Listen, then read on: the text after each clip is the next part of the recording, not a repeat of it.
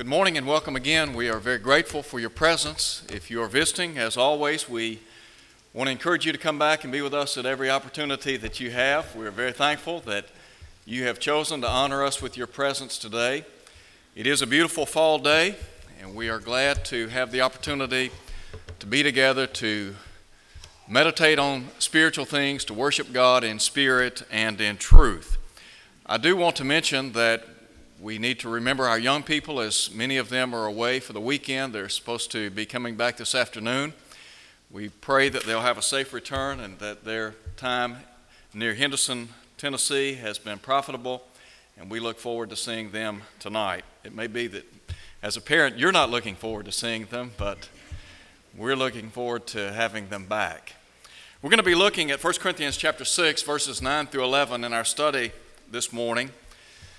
I want to begin by asking the question, who is the hardest person to forgive? It might be the case that you would tell me that someone has wronged you in the past and that you have difficulty finding a place in your heart to forgive them. And I understand that. Sometimes it's difficult to forgive those who have trespassed against us. It might be the case that you would say that individuals who are caught up in a life of sin, for example, people that are mired in fornication, idolatry, adultery, those who steal, that it's hard to forgive those people. I want to suggest today that in many respects, from my vantage point, when we ask the question, who is the hardest person to forgive, the answer is yourself. Sometimes the most difficult thing is to learn to forgive yourself. And so I want us to think for a moment or two about this theme of learning to forgive ourselves. I want us to first of all note, as we look at 1 Corinthians chapter 6, verses 9 through 11, the people who need the gospel. And you might ask the question, who really needs the gospel? Well, I guess if I were going to give just a one-word answer, I would say sinners need the gospel. Every person who is outside the realm of spiritual safety is said to be living in sin. And we know that sin is a problem that is characteristic of people. You and I, we are members of the human family. And the Bible tells us that all have sinned and come short of the glory of God in Romans 3, verse 23. Paul would tell us in Romans chapter 3, verse 9, that there is none righteous, no, not one. And so, when we live in this world, we make choices, and sometimes we make poor choices. Sometimes the choices we make are a violation of the law of God, and thus we sin. We transgress His law. And John tells us in 1 John chapter 3, verse 4, that sin is the transgression of the law. Now, as we look at 1 Corinthians chapter 6, verses 9 through 11, and as we talk about those who need the gospel, that is, the people are the ones who actually need the gospel, I want you to consider, first of all, the condemnation of sin. And here's what you and I need to understand, that God views sin differently in many respects than members of the human family view sin. God abhors sin. And so in 1 Corinthians chapter 6, verse 9, here's what the Apostle Paul said. Do you not know that the unrighteous will not inherit the kingdom of God? Now, let's just pause there for a moment. If you drop down to the latter part of verse 10, Paul again re-emphasizes this fact that those who engage in a life of sin will not inherit the kingdom of God. Here's the question. Did Paul know what he was talking about? Well, in 1 Corinthians chapter 14, verse 37, Paul would say, if any man thinks himself to be a prophet or spiritual, let him acknowledge that the things which I write to you are the commandments of the Lord. What Paul was saying came directly from God. Paul understood that God is the one who sets the standard. And God here is simply saying that those who choose to live a life foreign to His will not inherit the kingdom of God. And thus, sin ultimately brings condemnation. Paul would say in Romans chapter 6, verse 23, the wages of sin is death. In Romans 8, verse 1, Paul would say that those who are in Christ, they escape condemnation. The inference being that those who are outside of Christ, they are living under condemnation.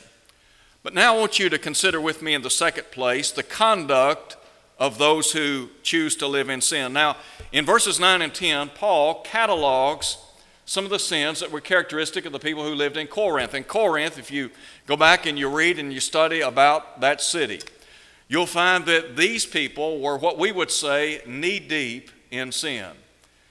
Their lives were marred by sin and unrighteousness.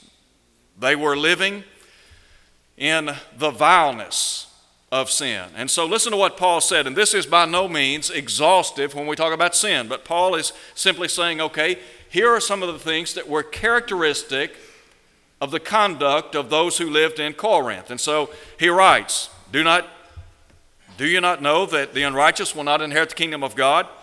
Neither fornicators, nor idolaters, nor adulterers, nor homosexuals, nor sodomites, nor thieves, nor covetous, nor drunkards, nor revilers, nor extortioners will inherit the kingdom of God.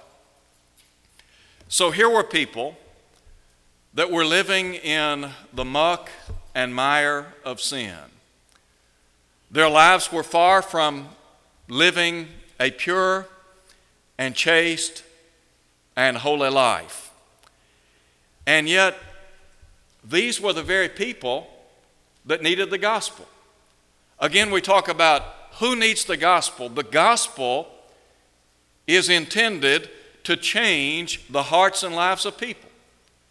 When the Apostle Paul went to the city of Corinth, he went there preaching and teaching about Jesus Christ. As a matter of fact, Luke tells us in Acts chapter 18, verse 10, that the Apostle Paul spent some 18 months in that city preaching and teaching the Word of God.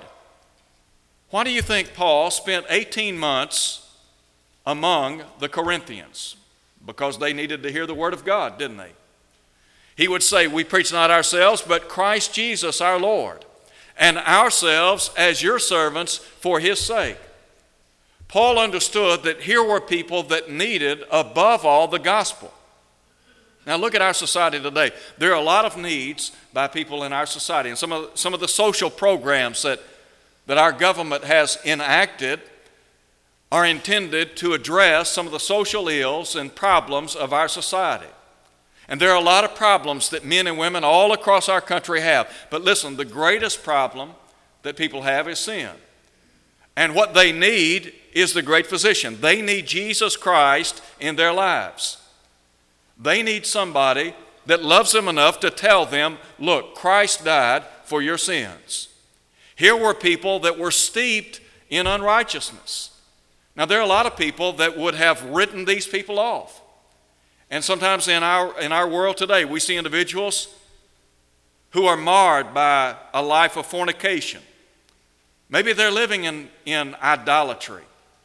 Maybe they are committing adultery. Maybe they are living in homosexuality. Maybe they have a problem with stealing. Maybe they have a problem with alcohol. What is it they need? They need the gospel. Are they beyond the scope of help? Absolutely not.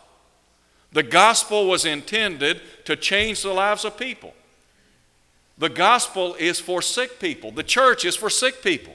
The church is like a hospital. Sometimes people talk about the church, and they will typically use the crutch of hypocrisy to rail against the church. They'll say, you know what, I'd be a member of the church, but there are just too many hypocrites in the church. Listen, the church may have hypocrites. I'm sure it does.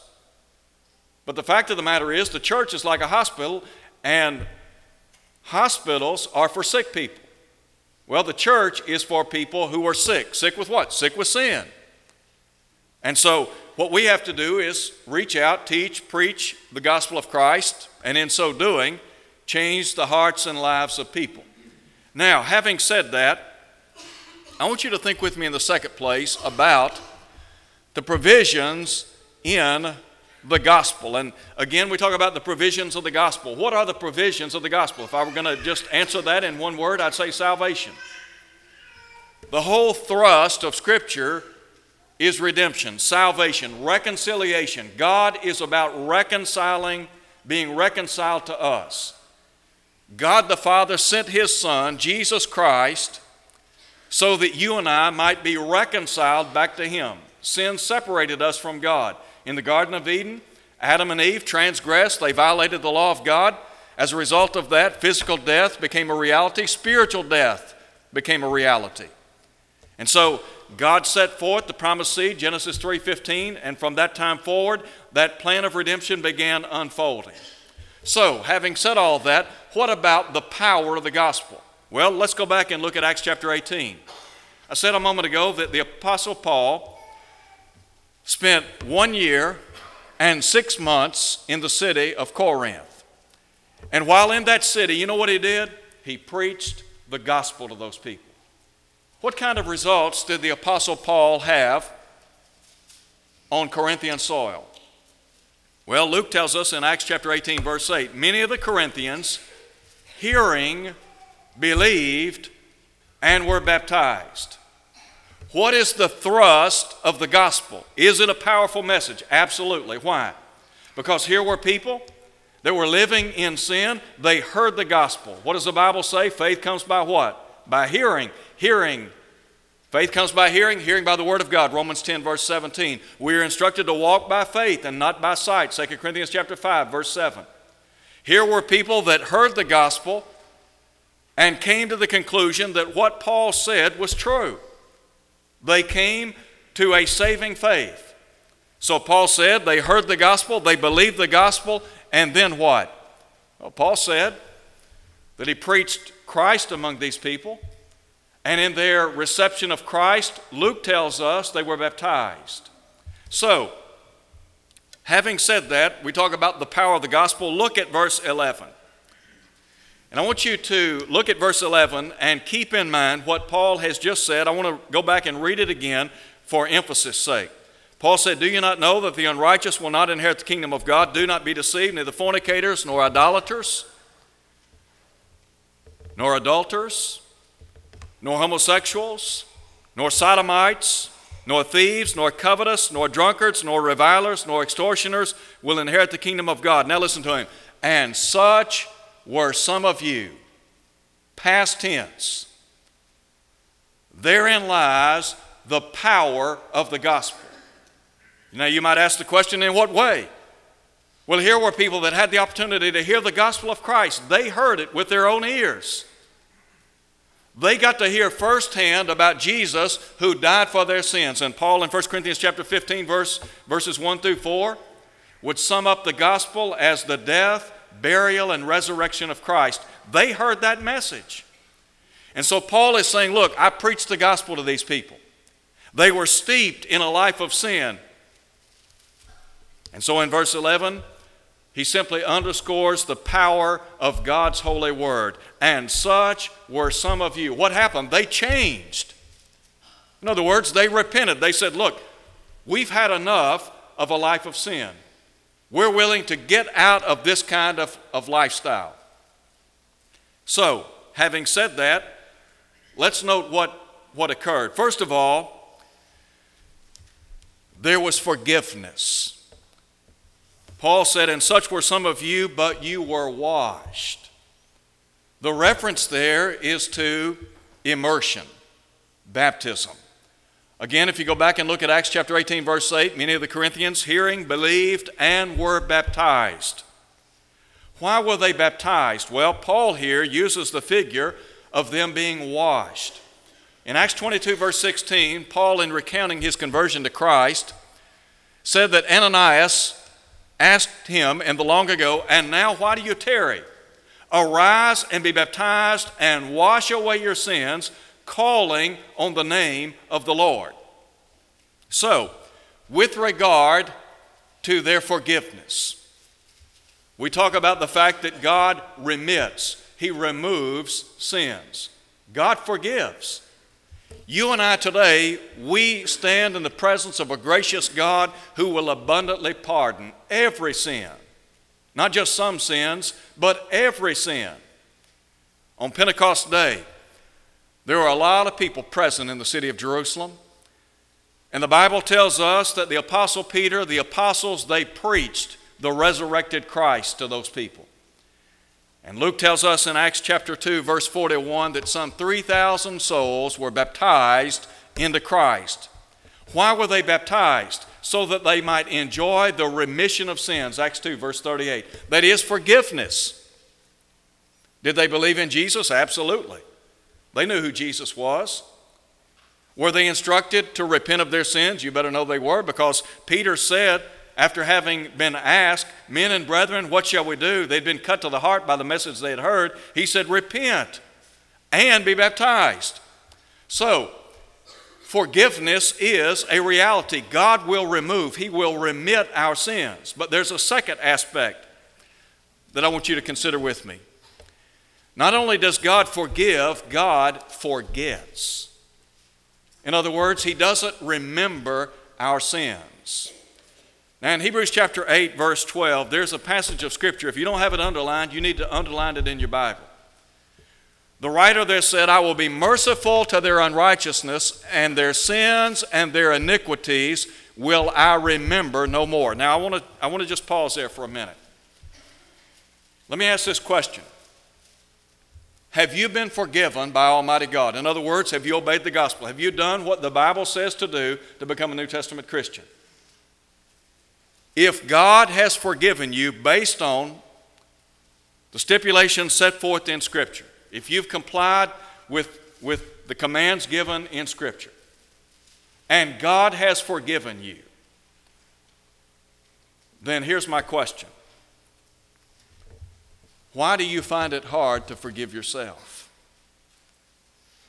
And then a second question. In Hebrews chapter 8, verse 12, God said, their sins and their iniquities will I remember no more. Now, God is omniscient. He knows all things.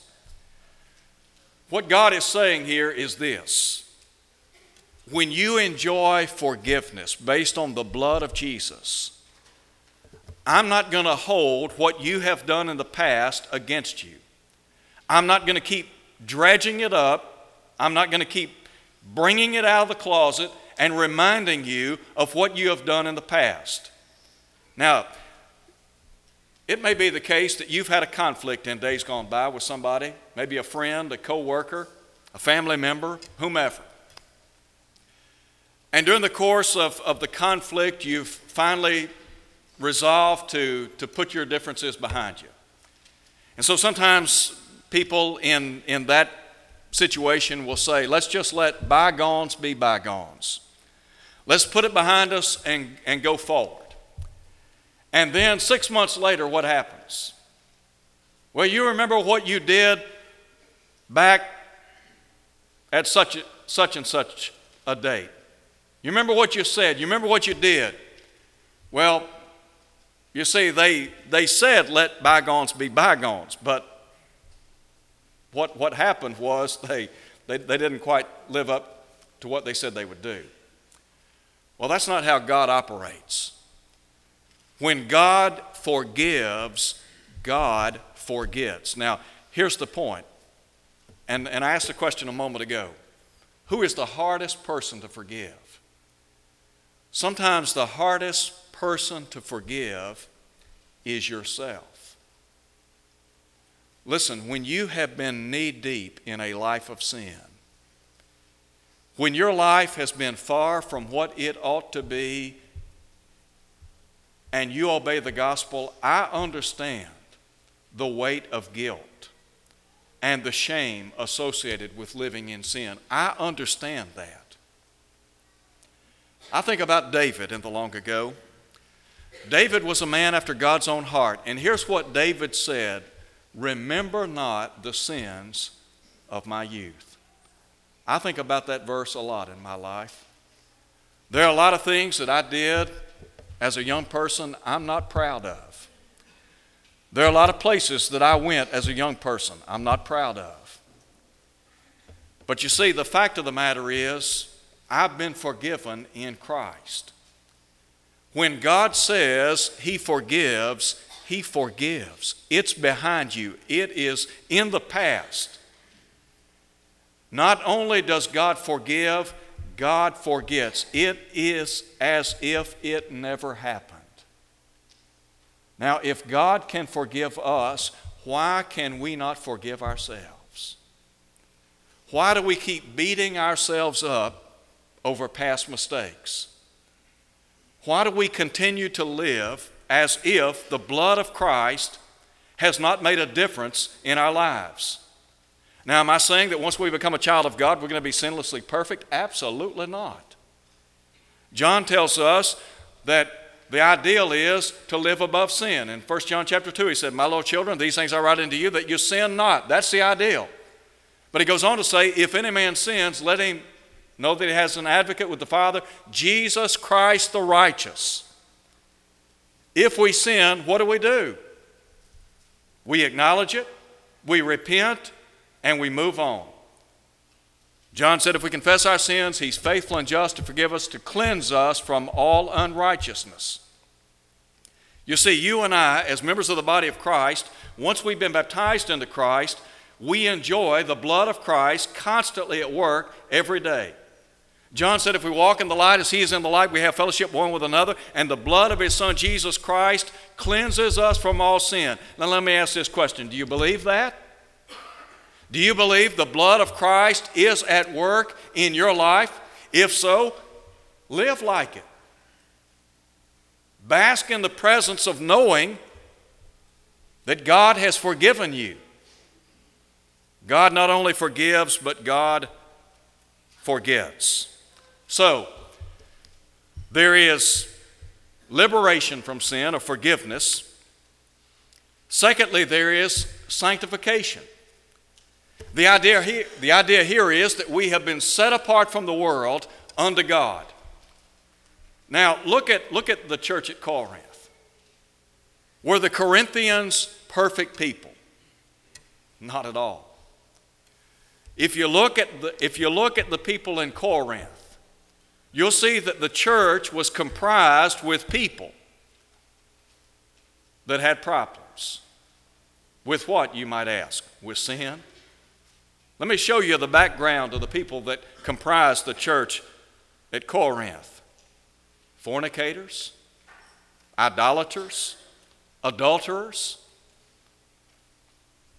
homosexuals, sodomites, thieves, covetous people, drunkards, revilers. Those were the kind of people that made up the church at Corinth. Were they continuing to live like that? Absolutely not, because again, Paul said, and such were, W-E-R-E, were some of you. Now, I said a moment ago that those who comprised the church at Corinth, they had been sanctified. That is, they had been set apart from sin unto God. Now, you want to talk about self-esteem. The straightest line to self-esteem is the throne of God. When Paul wrote to the church at Corinth, look at the words he used to describe these people. He wrote to the church of God at Corinth, those who had been sanctified in Christ Jesus, listen to him, and called to be saints. Now, in our world today, when we think about somebody who has been living in fornication or adultery or idolatry, or who has been a thief or whatever, we don't typically call them a saint, do we? Even if we know they've changed their lives, if they've been living like that and they've transformed their life, we typically don't say, well, that person's a saint. We don't use that terminology. But Paul here is saying to these people who had obeyed the gospel, look, you are saints of the Most High God. In verse 9 he said they'd been called into the fellowship of Jesus Christ. God had called them into that kind of fellowship. Now in verse 19 of chapter 6, he would say, know you not that your body is the temple of the Holy Spirit, which is in you, which you have from God? You are not your own. You are bought with a price. Here were people that had been bought by the blood of Christ. They belonged to the Lord. So they enjoyed liberation, they enjoyed sanctification, and then they enjoyed justification. Listen to what he says. You were sanctified, and you were justified in the name of the Lord Jesus and by the Spirit of our God. The word justification is a forensic term. And it carries with it the idea of an acquittal.